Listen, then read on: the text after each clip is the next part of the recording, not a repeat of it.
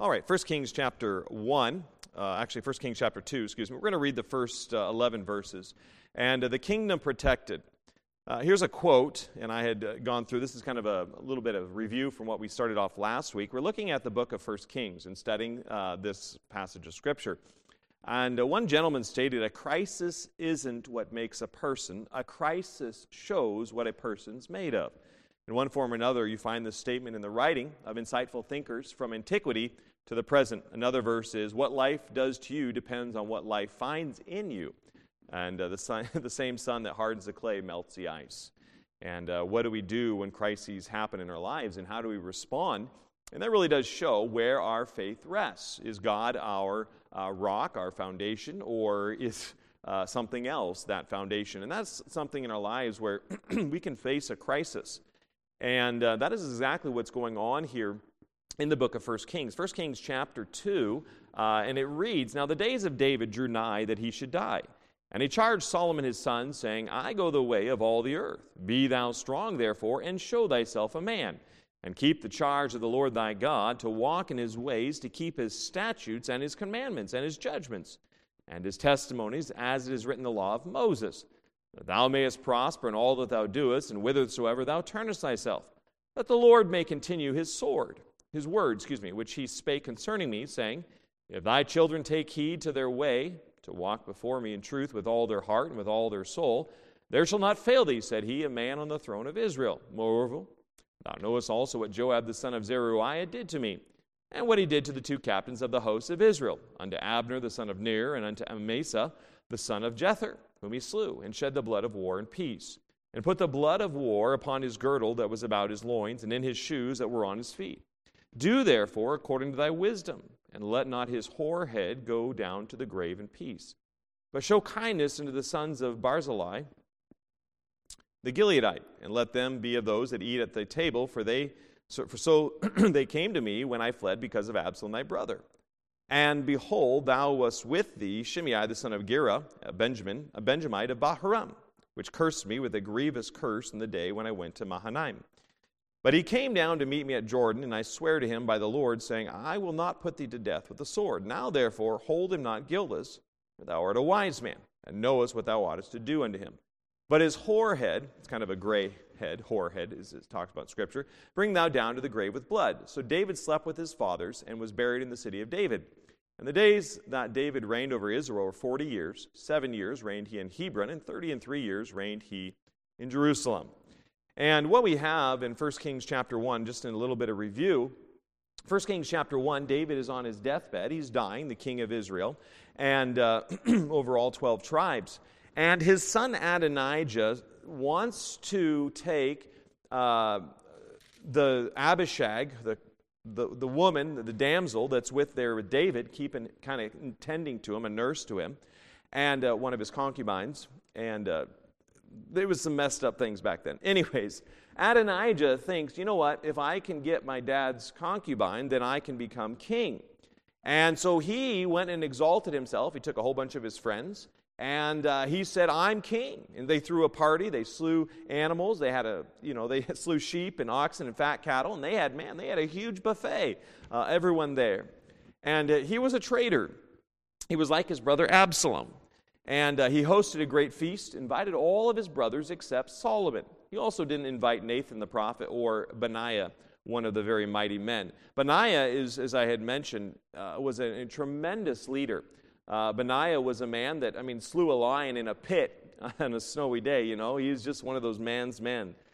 We find Nathan the prophet was a loyalist, and he would inform Bathsheba, one of David's wives, about Adonijah, and the fact that Adonijah was assuming the kingship before David had died, knowing full well that Solomon was the rightful heir to the throne. Now, Adonijah was the oldest son.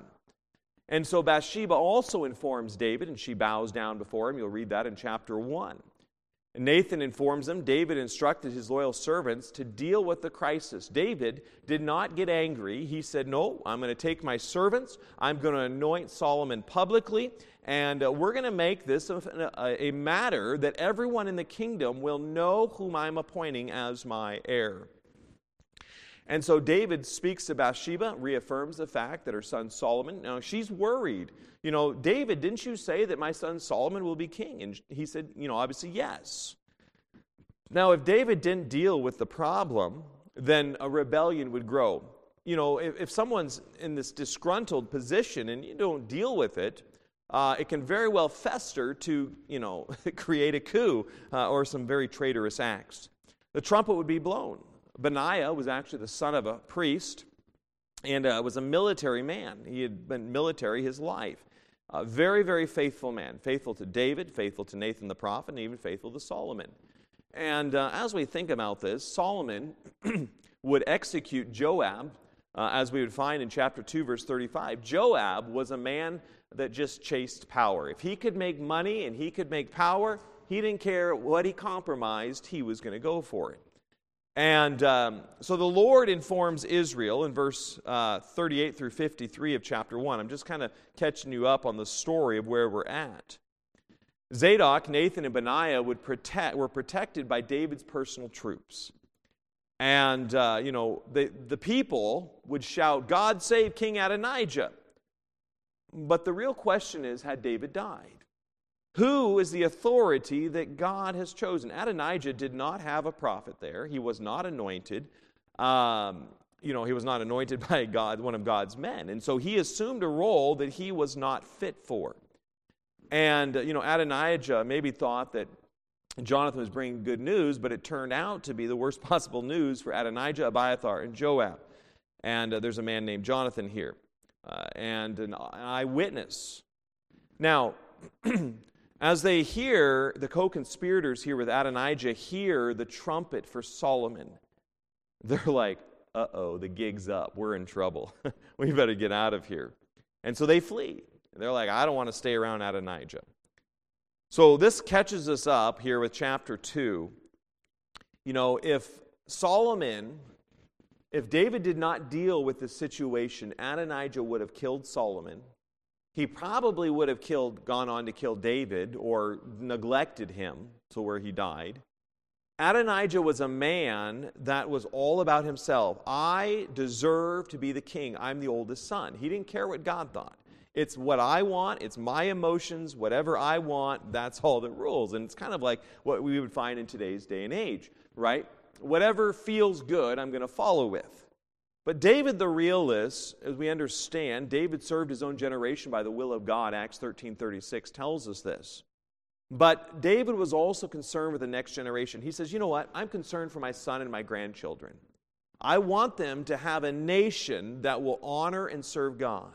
I want this nation to be a mighty nation. I don't want it going to my son Adonijah. And this fourth death of Adonijah would end up dying would be a consequence of David's adulterous affair with Bathsheba. He was noted to have a fourfold consequences for his sin. First of all, he would lose the little baby. Second of all, Amnon would be killed, Absalom would be killed, and Adonijah would be killed. Now, Amnon was killed because he had raped Tamar, one of David's daughters, and that was Amnon's half-sister. A very gross thing. But anyways, David would face a fourfold death in his family as a consequence of his actions. And our actions do affect other people. What we do, it affects our children, it affects our grandchildren, it affects our friends, it affects our co-workers, other church people. Our actions for the Lord or not, it affects other people. So the principle here in chapter 2 that we look at first, verses 1 through 4, David understands, I'm going the way of all the earth. He says, listen, I'm dying. I know it's my time to die. But in verse 3, and keep the charge of the Lord thy God to walk in his ways, to keep his statutes. What's David saying? He said, put the Lord first. And this I am going the way of all the earth really is a quotation from Joshua at the end of his life. Be strong and of a good courage, Joshua would also say. Solomon was a young man. Now, what is amazing about Solomon's life is that his mother was Bathsheba. If you remember, she was the one that had the adulterous affair with David. David killed her husband, in effect. And, yet she would go on to be the Proverbs 31 woman. When it talks about highly, speaking of the wife there in Proverbs 31, it's thought to be speaking of Solomon, speaking about his mother, Bathsheba. She ended up becoming a very godly lady, and God used her in a great way. And so Solomon was a young man who had a godly mother. David had already commissioned Solomon. He already had commissioned Solomon the fact that he would build the temple, and it would take 7 years to do such. And when you think about this, that David wanted to build the temple, and God said no. Now, David's words parallel those of Moses, who when he commissioned Joshua. I want you to look with me in Deuteronomy 31. We'll look at Deuteronomy 31 here, when you think about this. So here is David, now in this in Joshua 31, verse 7. So Moses is calling Joshua to take over. And, well, actually look at verse 5. Deuteronomy 31, verse 5, "And the Lord shall give them up before your face, that ye may do unto them according to all the commandments which I have commanded you." He tells Joshua, you're taking over in the rule over as a leader over the Israelites. Be strong and of a good courage. Fear not, nor be afraid of them. For the Lord thy God, he it is that doth go with thee. He will not fail thee, nor forsake thee. And Moses called unto Joshua and said unto him in the sight of all Israel, Be strong and of good courage, for thou must go with this people unto the land which the Lord hath sworn unto their fathers to give them. And thou shalt cause them to inherit it. And the Lord, he it is that doth go before thee. He will be with thee. He will not fail thee, neither forsake thee. Fear not, neither be dismayed. What is Moses telling Joshua? He's saying, Joshua, you're going to have some obstacles. You know what being a leader, being a parent, being a supervisor at a job, you have people that sometimes just plain flat out don't like you. You have children that sometimes get angry at you. You have family that gets angry at you. And he is telling Joshua, listen, do the right thing. Be courageous. Push forward. Don't listen to the naysayers. Don't listen to those who do not want to do what God wants to do. And so the fact remains that David, in the same way, is doing this with Solomon. He says, listen, in your life, you need to do what I've commissioned you to do. You need to make Solomon king. And David was familiar with the law. He was familiar with the covenant. He also reminds Solomon of the Davidic covenant. What is the Davidic covenant? The Davidic covenant is that there will sit on the throne of David forever a king. We have a king now that's of the lineage of David, and his name is Jesus Christ. He still sits on that throne, the Davidic covenant. But in 2 Samuel, let's look at 2 Samuel chapter 7. David gives a stern warning to Solomon. You know, and it would apply to us as well in our lives. We understand that God is for us. If God be for us, who can be against us, right? We've heard that verse. But the fact remains that God wants a close relationship. If I don't treat my wife right, it's not going to be a peaceful and harmonious relationship. It's, she might be still for me, but she's like, hey buddy, you need to, straighten up. In 2 Samuel chapter 7, verse 1, "And it came to pass when the king sat in his house, and the Lord had given him rest round about from all his enemies, that the king said unto Nathan the prophet, See now, I dwell in a house of cedar, but the ark of God dwelleth with curtains." And it goes on, and David wants to be in the temple, and he wants to do all this stuff. But it says in verse 12, "And when thy days be fulfilled, and thou shalt sleep with thy fathers, I will set up thy seed after thee, which shall proceed out of thy bowels, and I will establish his kingdom. He shall build an house for my name." So David understands that, listen, Solomon's going to build a temple. In verse 14, "And I will establish the throne of his kingdom forever. I will be his father, and he shall be my son. If he commit iniquity, I will chasten him with the rod of men and with the stripes of the children of men. But my mercy shall not depart away from him, as I took it from Saul, whom I put away before thee. And thy house and thy kingdom shall be established forever before thee. Thy throne shall be established forever." So we have the Davidic covenant, David's covenant, Davidic covenant here. and warned Solomon, listen, if you disobey God's law, you're going to get in trouble. Sometimes we might think, well, how could God be so mean that if I mess up, that God's going, Solomon would end up having, I think, 700 wives, 300 concubines. This man's Valentine's was a nightmare. And, he was a womanizer. And he ended up going into gross paganism and idolatry, and God chastened him. Now, in a relationship, it's commitment, it's trust, and God's saying, listen, I want to be first. In a relationship, my wife and I want to know that there's no one else. And it does affect. If there was something on the scene, then it would affect the relationship. And God's saying, listen, I want that close relationship with you. And the chastisement that God's doing is to bring someone back to themselves. If you have a test and you're in school and you don't study for the test and you get a failing grade or a bad grade. I don't know if they give Fs anymore, but if they do, then you get an F because you didn't study. What is the bad grade supposed to motivate you to do? The bad grade is to motivate you, so for the next test, I study so I get a better grade. It's kind of a form of punishment, if you would, right? I don't like bad grades if you're striving for excellence. So David knows that he has a ministry to perform for the Lord, and ultimately from his descendants would come the Redeemer, the Lord Jesus Christ. Unfortunately, Solomon didn't follow God, and he did have many wives that would take his heart away from God to a lot of materialism and to a lot of different idols. In verses 5 through 9 here in 1 Kings chapter 2, it is God telling him to protect the kingdom. And David knew that there were perils. People were waiting for David to die. And there were two dangerous men that needed to be dealt with. Sometimes when a strong leader has been on the scene for a number of years, like if there's a large church and the pastor's been there for quite some time, and maybe he's getting older and frail, there are oftentimes, men on the scenes that are just waiting to grab power to cause great chaos in that church.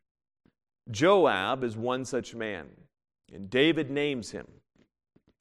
Now, Joab had stood with David through many trials, but Joab was David's nephew and the brother of Abishai and Asahel. They were all noted warriors. But Joab would kill Abner because Abner had killed Asahel, to whom he was related. Joab had also been involved in the scheme to kill Bathsheba's husband Uriah. And Joab, again, had also been there with Absalom. And Joab killed David's son Absalom, And he killed Absalom seeking to win David's favor. Joab was a man that says, if I can get an opportunity to advance, I'm going to take it. He was a man of very little ethics, very little integrity. The second dangerous man was Shimei.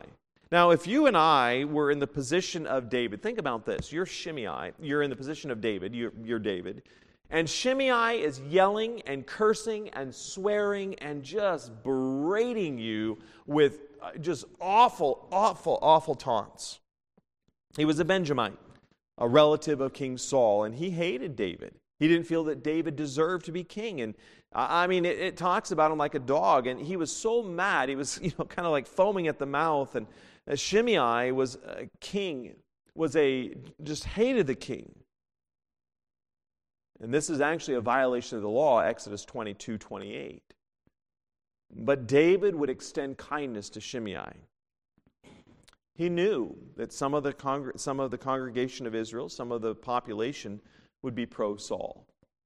Anytime there's a transition in power and leadership, politically speaking, there's always a group of people that are not necessarily on board with to whomever the political leader is at the time. And David understood this. David would remember Joab and Shimei, and he would give them grace.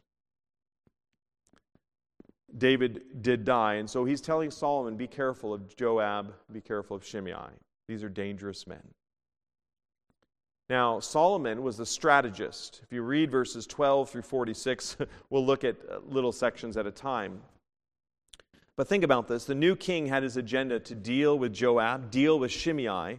How would you like to know that as soon as you take over the position, you have Joab against you, you have Shimei against you, you have Adonijah against you, and you're supposed to build the temple for the worship of God?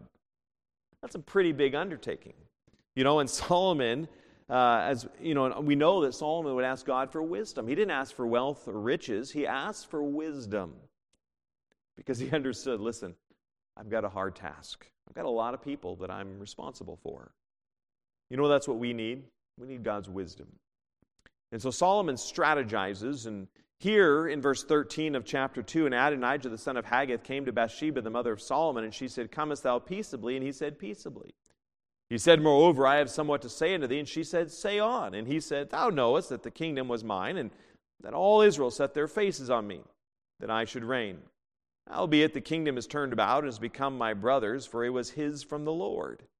And now I ask one petition of thee, deny me not. And she said unto him, Say on. And he said, Speak, I pray thee, unto Solomon the king, for he will not say thee nay, that he give me Abishag the Shunammite to wife. And Bathsheba said, Well, I will speak for thee unto the king. And Bathsheba therefore went unto King Solomon to speak unto him for Adonijah. And the king rose up to meet her and bowed himself unto her and sat down on his throne. So Solomon is giving reverence and respect to his mother. And caused a seat to be set for the king's mother, and she sat on his right hand. Then she said, I desire one small petition of thee. I pray thee, say me not nay. And the king said unto her, Ask on, my mother, for I will not say thee nay. And she said, Let Abishag the Shunammite be given to Adonijah thy brother to wife. And King Solomon answered and said unto his mother, And why dost thou ask Abishag the Shunammite for Adonijah? Ask for him the kingdom also, for he is mine elder brother, even for him, and for Abiathar the priest, and for Joab the son of Zeruiah. Then King Solomon sware by the Lord, saying, God do so to me, and more also, if Adonijah have not spoken this word against his own life. We got a problem. As soon as Solomon takes over, Adonijah's scheming, I want to be the king. How can I get in a humble fashion? He comes in a very sheepish, he comes in a very humble fashion. Just because someone may display humility does not mean they don't have ulterior motives. And Adonijah comes to the mother. He doesn't come to Solomon directly. He's trying to scapegoat the proper authority here, going around the God-ordained authority. He's trying to go through the mother, use the weaker, the mother who has the heart of Solomon to get Solomon to acquiesce to his wishes. Again, he seeks to get the throne in an underhanded, deceitful way.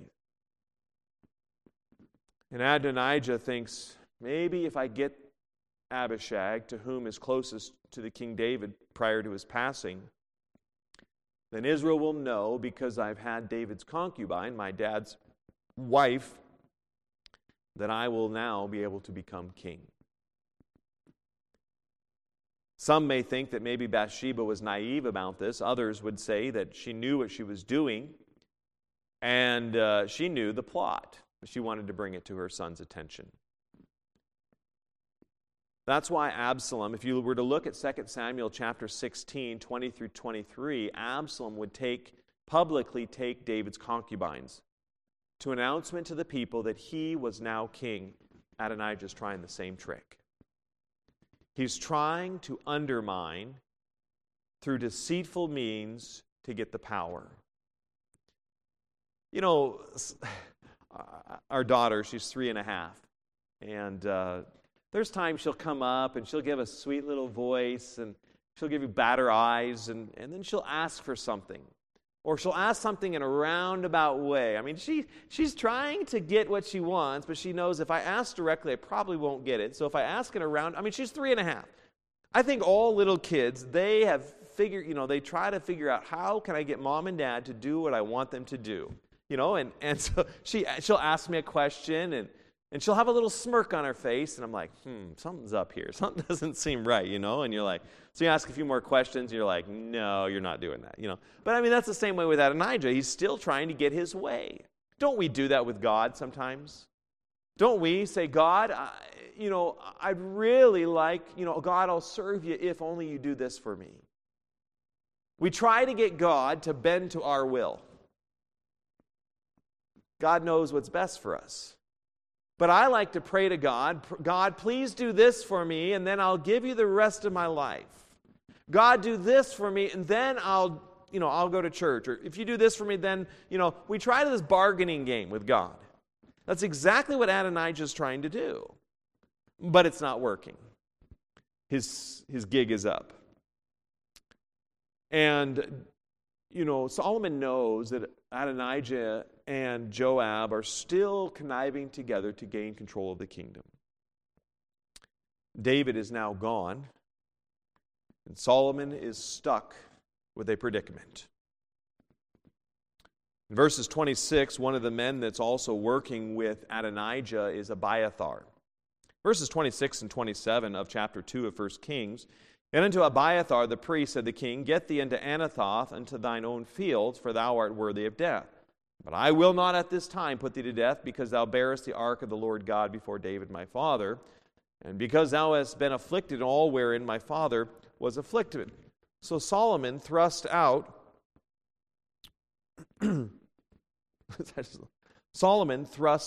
Abiathar from being priest in the Lord, that he might fulfill the word of the Lord, which he spake concerning the house of Eli in Shiloh. And so David says, Abiathar, I know you're unethical. I know that you would have my head, but I'm going to let you live. Solomon, you know what he does? He says, you need to go back, get to Anathoth, and if you stay there, you're okay. But if you leave, you're a dead man. Abiathar, you're no longer priest. You'll live. He shows him mercy. Verses 27 through 36, let's read verse 28. Then tidings came to Joab, for Joab had turned after Adonijah, though he turned not after Absalom.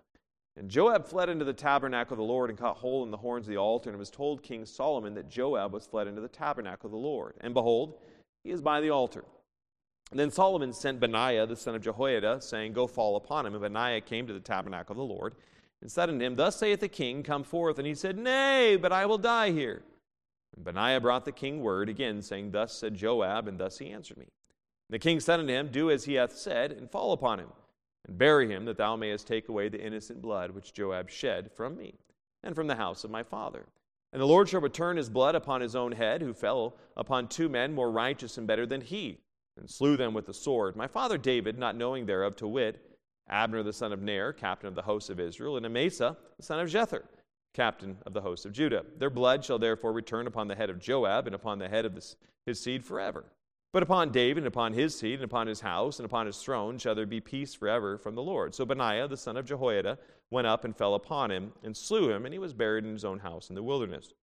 And the king put Benaiah the son of Jehoiada in his room over the host, and Zadok the priest did the king put in the room of Abiathar. And the king sent and called for Shimei, and said unto him, Build thee an house in Jerusalem, and dwell there, and go not forth hence any whither. What happens? David says, Go get Joab. Joab will come and get me. Joab has too much influence. I mean, he was like a top general in the country. If you're a top general, you have some influence upon people. If you're a supervisor, you're a bigwig in a corporation, you've got influence. When you get out of that company, I know oftentimes my mother works for a company, and she's got a clause when she leaves, she can't talk with any competition or anything else for I don't know how many years because of all the rapport with all of her all of her clients. So she cannot contact them about business because she could easily steal the business from the company she's currently working for. So understanding that Joab has to be put away with. Joab has an efficient spy system. He flees to the tabernacle. You know who would flee? Why do people flee to the tabernacle? There was in the Old Testament, just a little bit of cultural understanding for you, someone who was guilty potentially of manslaughter, and they flee to they flee to the tabernacle, they flee to a refuge city. And they flee for the idea, that, hey, I want a trial, and I want you to prove that I'm indeed the killer. Well, in this case, we knew Joab. He knew his integrity, lack thereof, his character, and the lack thereof. So Joab defied both Benaiah and Solomon by refusing to come out of the sacred place. And so Solomon says, you need to deal with him. He was killed. It's a hard thing as a leader. And Solomon has to dispose of him. And you're thinking, my, so much bloodshed. But these are men that do not fear God. These are men that, are all about themselves. And, if they're not hung up, they're showing their character. They're showing that they're all about themselves and that they would quickly kill Solomon.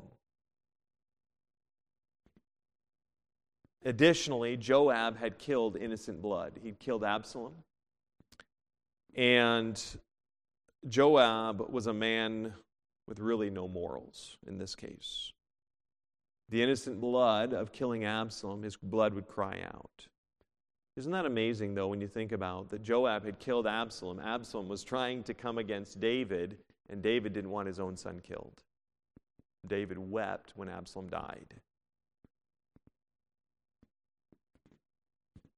Joab didn't flee. I mean, he's like, fleeing to the altar. Hopefully I can get a fair trial here.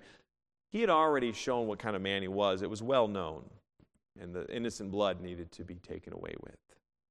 And this is where you would find in capital punishment. People can flee to a city of refuge, one of 6 cities. And at this, just a little aside, on these cities of refuge, if, for instance, maybe you're, I think they give an illustration in the scripture. Someone's, using an axe. The head falls off. It hits someone in the head. It kills them. Total accident. The person says, uh-oh, that person died. It wasn't malicious. It wasn't anything I did. They flee to a city of refuge. They await a trial. A witness said, yeah, I saw him. The head flew off. It wasn't malicious. There was no ill will between the two of them. It was a complete accident, and he can go free. And so, but they didn't want shedding of innocent blood. Now, if someone was lying in wait, or they were angry and they punched someone and they hit him so hard that they died, fell back, hit their head, and they died, then that would be a malicious thing. And there were penalties for that. Additionally, in this passage of Scripture, we have Joab. He's a mess. He's gone. You have Abiathar. He's now, exiled to his place. Then you have Shimei, verses 36 through 46. And Shimei is told to stay in his place. And, well, let's look at me at verse 39. So Shimei says, go to this city, stay there. If you leave there, your blood be upon your own head. Verse 39. It came to pass at the end of 3 years that 2 of the servants of Shimei ran away unto Achish, son of Maacah, king of Gath. And they told Shimei, saying, behold, thy servants be in Gath. And Shimei arose and saddled his ass and went to Gath to Achish to seek his servants. And Shimei went and brought his servants from Gath. And it was told Solomon that Shimei had gone from Jerusalem to Gath and was come again. And the king sent and called for Shimei and said unto him, did I not make thee to swear by the Lord? And protested unto thee, saying, no, for a certain, on the day thou goest out and walkest abroad any whither, that thou shalt surely die. And thou sayest unto me, the word that I have heard is good. Why then hast thou not kept the oath of the Lord, and the commandment that I have charged thee with? The king said moreover to Shimei, thou knowest all the wickedness which thine heart is privy to. That thou didst to David my father, therefore the Lord shall return thy wickedness upon thine own head. And King Solomon shall be blessed, and the throne of David shall be established before the Lord forever. So the king commanded Benaiah the son of Jehoiada, which went out and fell upon him, that he died, and the kingdom was established in the hand of Solomon. David had brought unity and peace, and Solomon didn't want Shimei creating problems. He says, Shimei, you're welcome to be among us. I want you to stay in this city, because if you leave this city, you might try to get a militia, you might try to get some group of men and upset the unity of this nation. You've got boundaries. Why would he do that? Because unity in the nation. Have you ever had someone inside your workplace that maybe has a bad attitude? someone that kind of a sour attitude. And the boss says, you keep your mouth shut. Stop spreading gossip. Stop spreading this bad spirit. If you don't, we're going to fire you. Why? Because how many of you like to work in a toxic work environment? I don't. You don't. I don't think any of us like to work in a toxic work environment. We don't like to be in a place where someone is bad-mouthing others, bad-mouthing us, just continuing to bad-mouth. It's an awful place to be. And so he says, Shimei, I'm going to give you grace. You control your destiny in fact to your life. So Shimei obeys for 3 years, and then he left. You know what? He could have hired somebody else to go retrieve his servants for him. But he says, I'm going to do it myself. I'm going to defy the authority, and I'm going to do it under my own authority. Thinking maybe Solomon's not here in this city. Solomon won't find out, but understand this. Scripture's clear. Be sure your sin will find you out. Solomon was a man of peace. 1 Chronicles 22, verses 6 through 10. Solomon was a man of peace. But his peace, and any peace in our life, is based on righteousness, that which is pleasing to God. In James 3:17, but the wisdom that is from above is first pure, then peaceable, gentle, and easy to be entreated, full of mercy and good fruits, without partiality and without hypocrisy.